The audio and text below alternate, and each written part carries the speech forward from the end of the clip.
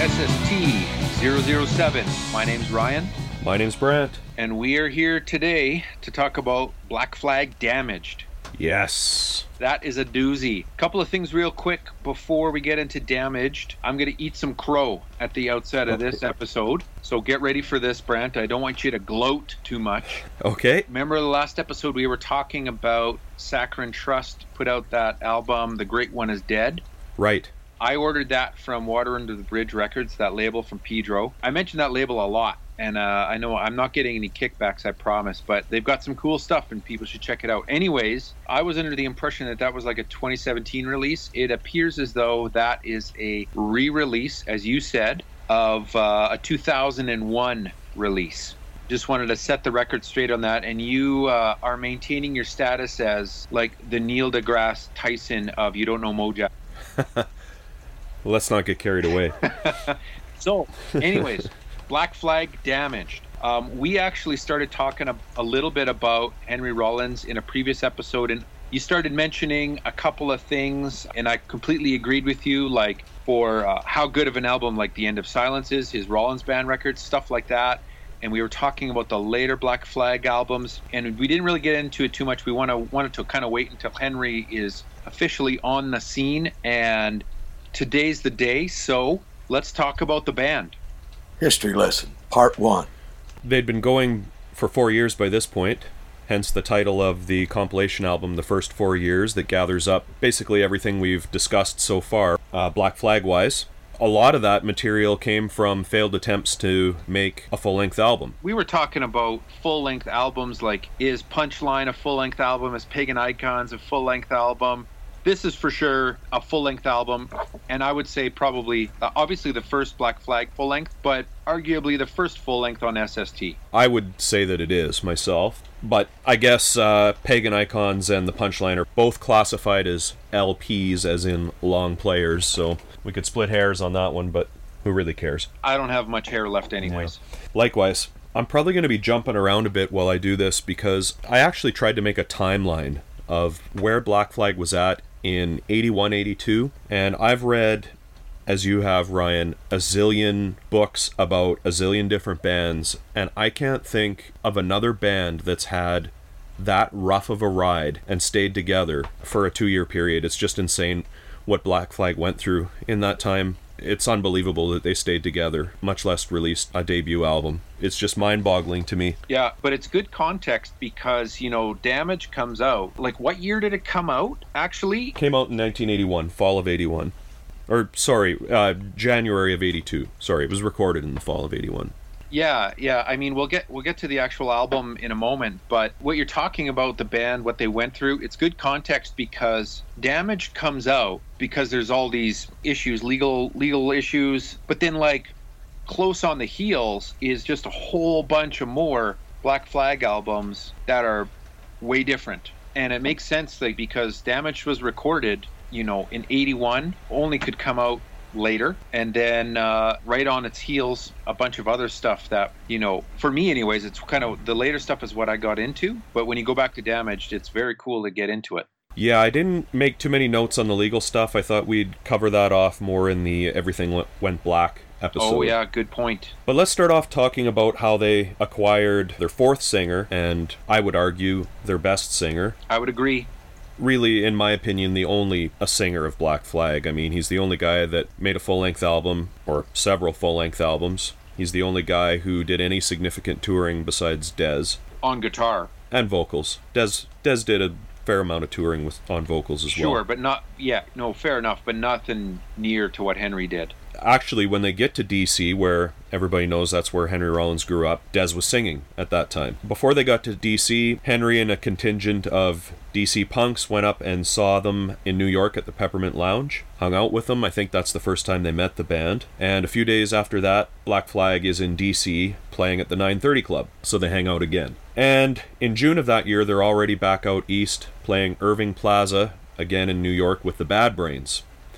And Henry goes up to see them, gets there early, and hangs out with Greg and Chuck most of the day. They played a second show later that night at a small club and Henry jumps up on stage. I'm breezing through this. This is a fairly famous story. You can find this, I'm sure, on a Henry Rollins spoken word album. I've heard it before. It's for sure, he talks about it in his famous book, Get in the Van. Maybe on his podcast, too. Henry and Heidi. Yeah, he has definitely recounted it a number of times, and it's really about how, I mean, you've heard it so many times, but every time you hear him tell it, you do kind of get the sense that he's really genuine about how he really lucked out. Oh, well, they were his favorite band.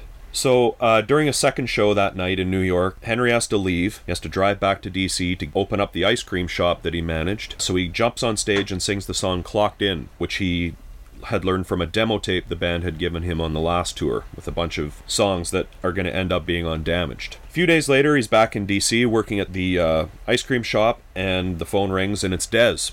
And he's calling from New York, and he asks if Henry wants to come up to New York and jam. So Henry doesn't really ask any questions. He just gets up to New York.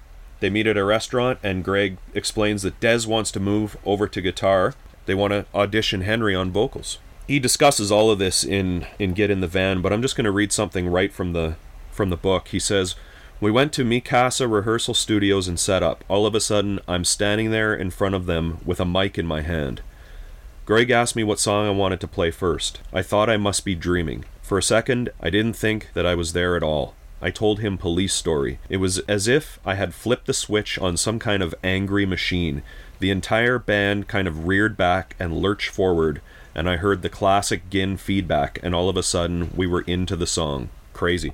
So they go through the whole set twice. The whole band leaves the room, leaves Henry sitting in the rehearsal studio, comes back in, and they ask him to join Black Flag. He goes back to DC, packs up all his stuff, quits his job, and he meets them in Detroit a couple weeks later, or a week later, tours all the way back to LA.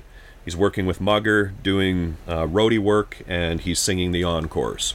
So that's how Henry Rollins comes in the band. Pretty amazing story that, it's one of those punk stories that you hear so many times, but every time I hear it, it's kind of like hair stands up a bit every time you hear it, because you're in your shoes, and I know what it's like to have a favorite band, and you kind of feel like, man, I would just love to play with them, and to relive it and hear someone whose dream kind of came true, right?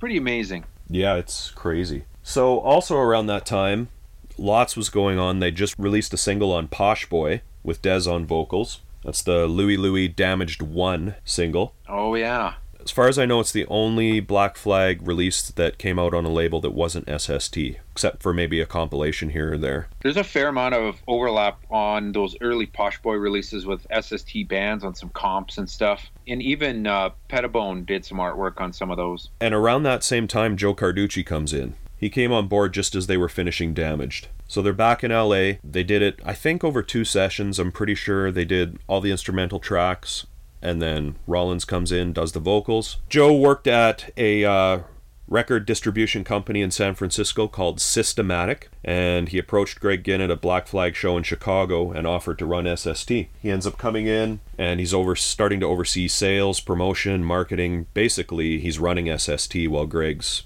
out on the road. And this is where the legal stuff starts. It seems like there was a bit of a dispute between Greg and Joe about who should release Damaged. Joe Carducci thought it should be on SST, that they would be able to handle the distribution. Greg wanted to go up a step with distribution, so they approached MCA Records, and as part of the deal with MCA, it was agreed that the album would get released on a label called Unicorn, which was a subsidiary of MCA. We'll hear a lot about Unicorn soon enough. Then what happens is they press up a bunch of the album, something like 25,000 copies, and the president of MCA says, actually I don't want to release this album. There's a pretty famous quote that he says about it being an anti-parent record. As a parent himself, he can't, in good conscience, be involved with releasing a Black Flag album.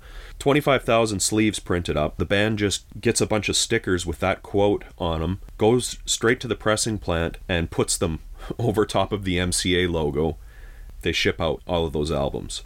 And it comes out in January of 82. December of 81, they head over to the UK to do a tour. They fly back right before Christmas, but Robo doesn't come with them.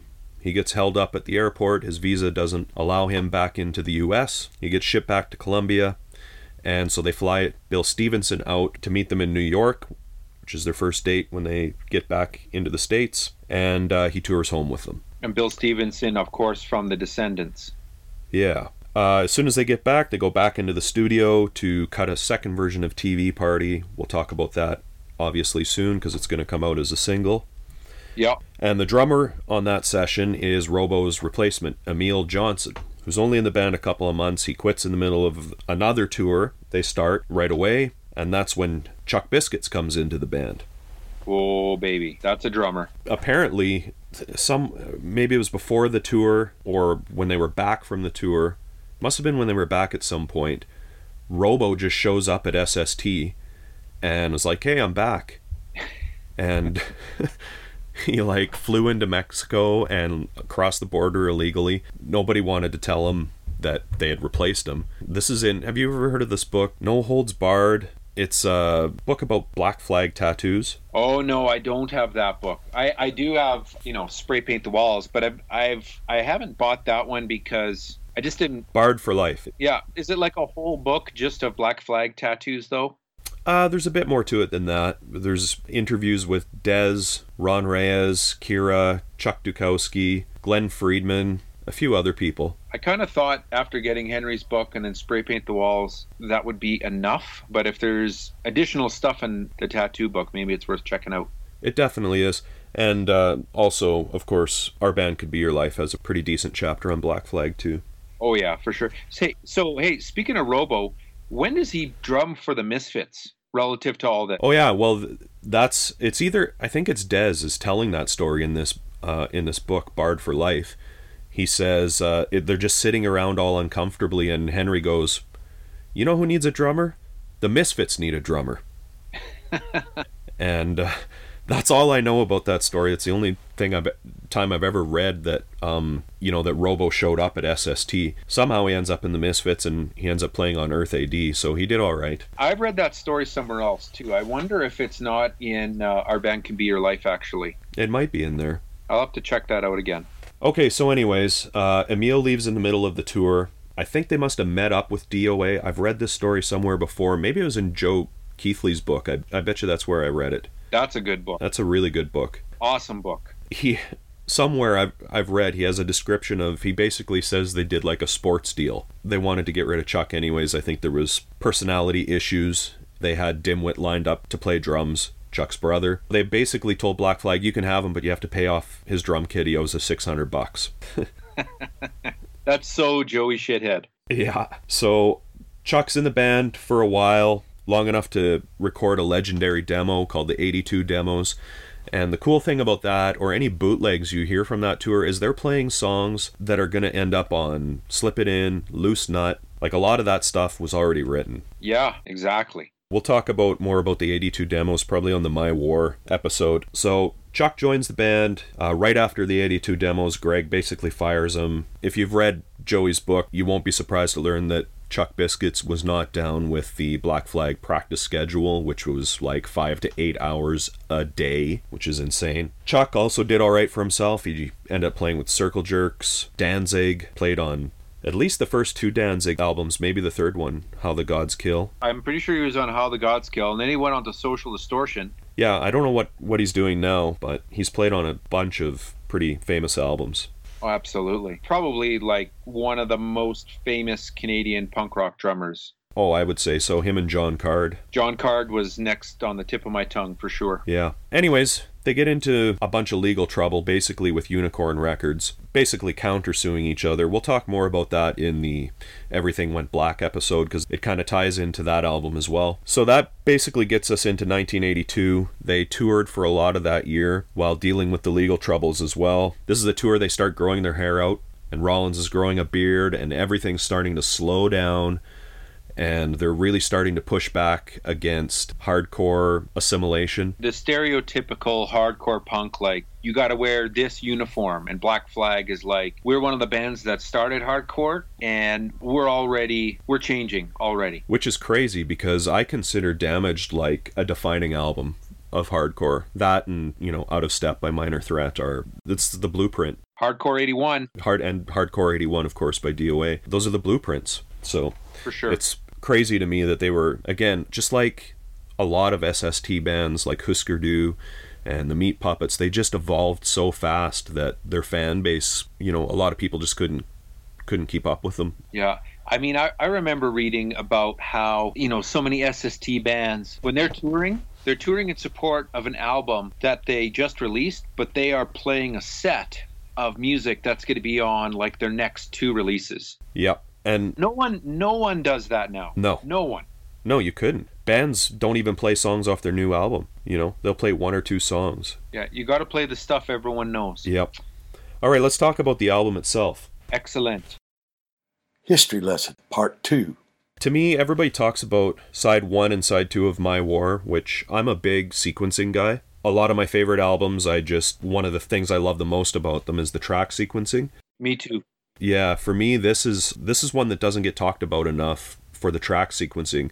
When I listen to it, I think of side 1 as kind of the old stuff or the anthems, and side 2 for me is like, it points to the direction that Black Flag's going to go in. So, hey, I've only got the CD. Where does side 1 and side 2 split? What are the 2 songs? Depression's the first song on side B. Okay, because I was going to say Depression is, like, I really like that song, and we'll talk about the other songs too. I really like Depression, and I was just going to guess, like, that has got to be the beginning of side 2. Yeah. Well, for me, side 1, like I said, it's the anthems. I think I said in a previous podcast that we did that I don't like the song Rise Above.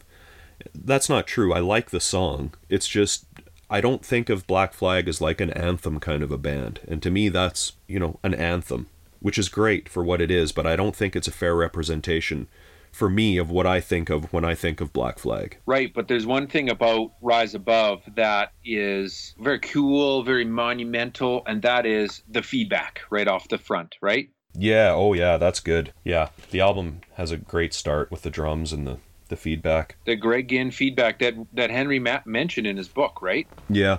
I think the thing for me about side 1 is I really am not a fan of the song TV Party. You know what, though? Neither am I. I'm also not a big fan of Six Pack. I think I mentioned in a previous podcast that for some reason, whenever I was around people as a kid, it kind of brought out the worst in them at parties, I guess. But this is the version of TV Party that I know, and I know it from a radio show back home that you know. Yeah. And like it's kind of... Maybe that's why I hate that song so much. That show... There's a radio show where Ryan and I are from that's used that as its theme song for probably close to 20 years or more. I remember listening to that FM station on my TV as a kid. We couldn't even pick it up in my neighborhood, and TV Party Tonight, that's where I heard that song for the first time through my TV when listening to that station at night. And we're going to get to the other version of that on the single later on. The version on the single, I don't mind that version of TV Party. I don't know what it is. But I will say, though, one thing I really like about TV Party and other songs on here, like Six Pack, the things that I like about those songs, I love Chuck Dukowski's bass sound. Love it. Yeah, Chuck's going to leave the band soon. We'll get to that probably in the next episode. On Black Flag. Or is he out of here after Damaged? He's out of here after Damaged. Oh, you're right, too. Okay. Yep. He's got to make way for... What, Greg Ginn's fake bass player name? Yeah. Oh, I can't remember it, but Kira comes along soon thereafter. Yeah, she's awesome. She's my favorite Black Flag bassist. Okay, so... Dale Nixon! I don't know. Dale Nixon. Dale Nixon! For me, I don't go back to side 1 of this too often. Side 2's where it's at. It kind of points the direction the band's going, which is interesting because a lot of people... It's kind of, I think, hip or cool or to say that Henry Rollins ruined Black Flag, which is just bullshit. Like, he didn't write any of these songs. These were all written when he joined the band. Lots of people say Henry ruined the band. I only like the band when, Keith was singing or something like that. I couldn't agree with you more. Lyrically, for me especially, when I think of Black Flag, I think of anger, frustration, rage, self-loathing. That's side 2 of this album. It's just seething. Oh, yeah, definitely. I mean, that's one thing about Henry is, I got into the later Black Flag. First of all, I had heard stuff like Six Pack and TV Party, kind of, the hits, I guess. But what got me into Black Flag, like listening to the albums in order, was the later stuff with Henry. And it was just perfect for myself and probably like a lot of other people out there when they heard that stuff for the first time. I had a big chip on my shoulder and didn't feel like I fit in. And Henry really spoke to me on those albums.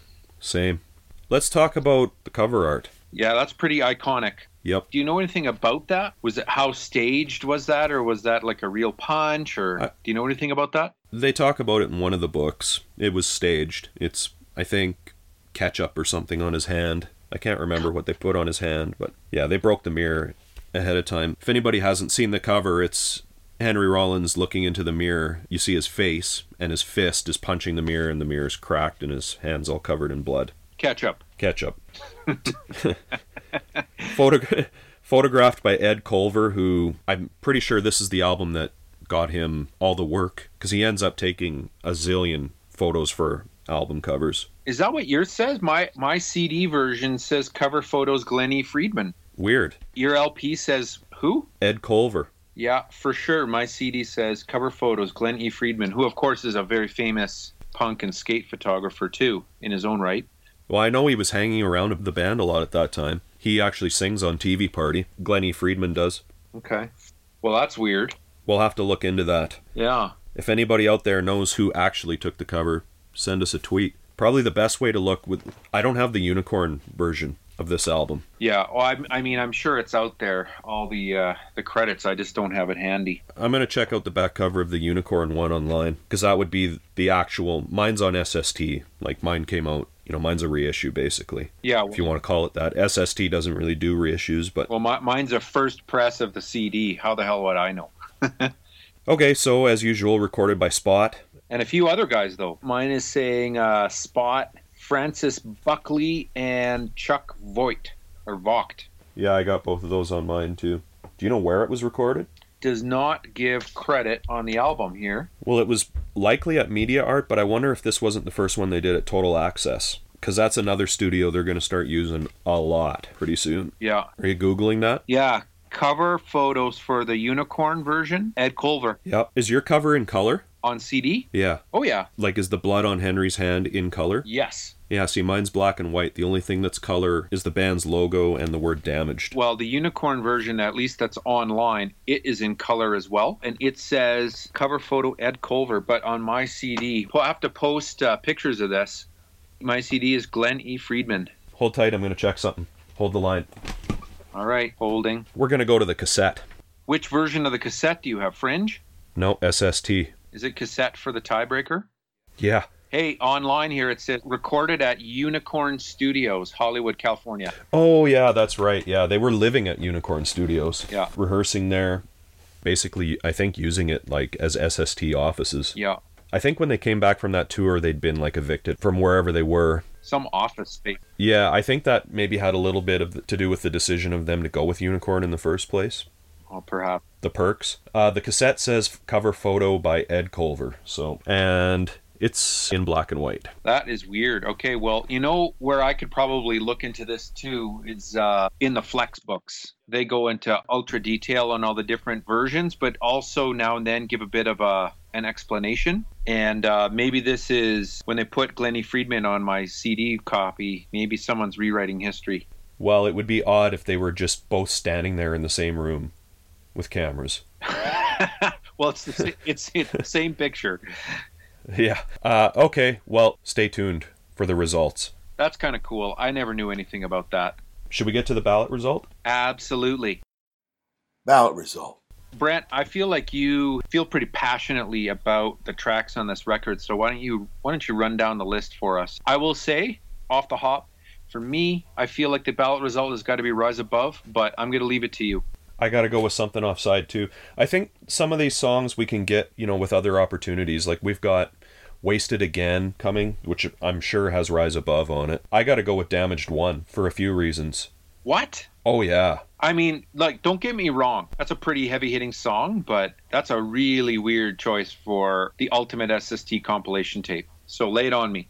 All I'll say is listen to Henry's vocal and tell me that it's not one of the best songs you've ever heard. His vocal is insane. It's just, I love the riffing on it. It's an amazing way to end an album. It's either that or I'd go with Room 13. Those songs for me are classic Black Flag. I love Room 13, but this is your pick. For me, it's about defining the band's sound. And Damaged One, like, it's just such a crazy song. They would do like 15-minute versions of that song when they played live. Yeah. And just totally assault the audience with it. Like, try and make people leave.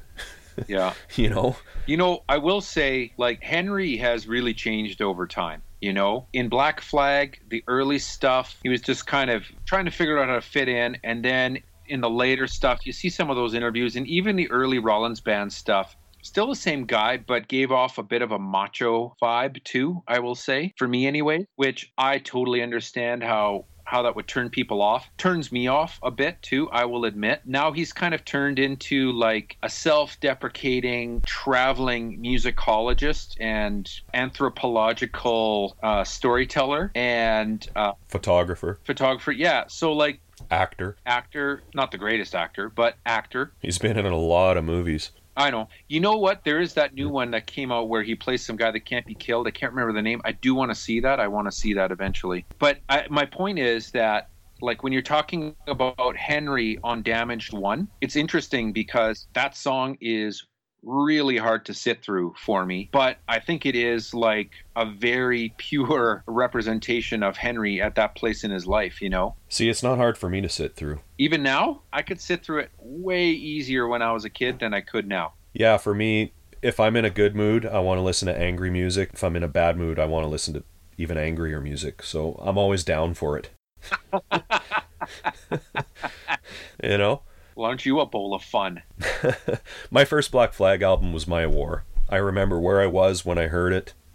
I remember what I felt like when I heard it. So to me, that sound, heavy, angry, that's Black Flag. Yep, I can't disagree with you. I'm still a little taken aback by Damaged One as the ballot result pick, but I'm going to go with it, no problem. Yeah, there's going to be a lot of people that disagree with that, but for me, it's just such a killer track. Oh man, there's going to be so many people who disagree with both of us about Henry Rollins. Yeah. We're going to get trolled 15 ways from Sunday on that one. It could happen. Like I said, some of these other tracks, we're going to get a chance to put them into the ballot result, I'm sure. Now, we did talk about Depression, and I just want to give another quick plug for that song, and then going right into Room 13. That's why when you started talking about side 2, I didn't know you were going to talk about it that way, but I have it on disc. And I mean, I've had this disc for probably more than 20 years. I'm pretty sure I paid like more than $30 for it and saved up all of my money for like half a month to buy it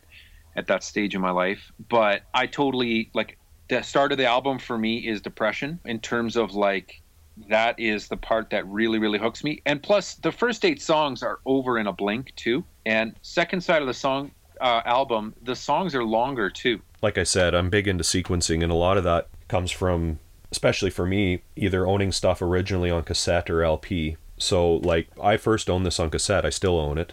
The cassette I bought, you know, like you said, 20 plus years ago. I remember just rewinding side 2 and listening to it again. Yeah, I used to love, because what I would have done back then is, although I would get it on CD, I'd put it onto like one of those CD-it cassettes, or, you know, maybe like 110 cassette. Maybe if I was lucky, I could get, you know, 3 discs on a cassette, and then I would have it in my Walkman at school or whatever. And it was one of those Walkmans that it would just, when it get to the end of the side, it would automatically, it would just flip it over. And I would just put so many of these albums that will go through. Damage is one of them. It was on a tape. It would just be over and over and over until I needed new batteries, man. Yeah, it's a killer album. Okay, well, I think that wraps up Damaged. What are we doing next week, Ryan? Next week is very interesting for me. It's a band called Overkill, SST008. I have never, ever, ever heard Overkill that I can remember. So this is kind of the first release for me anyways, where I'm going to be kind of hearing something new for the first time, which is one of the main reasons I'm so pumped about this show, because like to hit something on SST8, well, maybe that's just because, you know, I've been living in a cave and I don't know what Overkill is, but there's going to be so many records that we're going to listen to that I've never heard before. And this is the first of them, so let's get ready. Looking forward to it. Thanks for tuning in, everybody.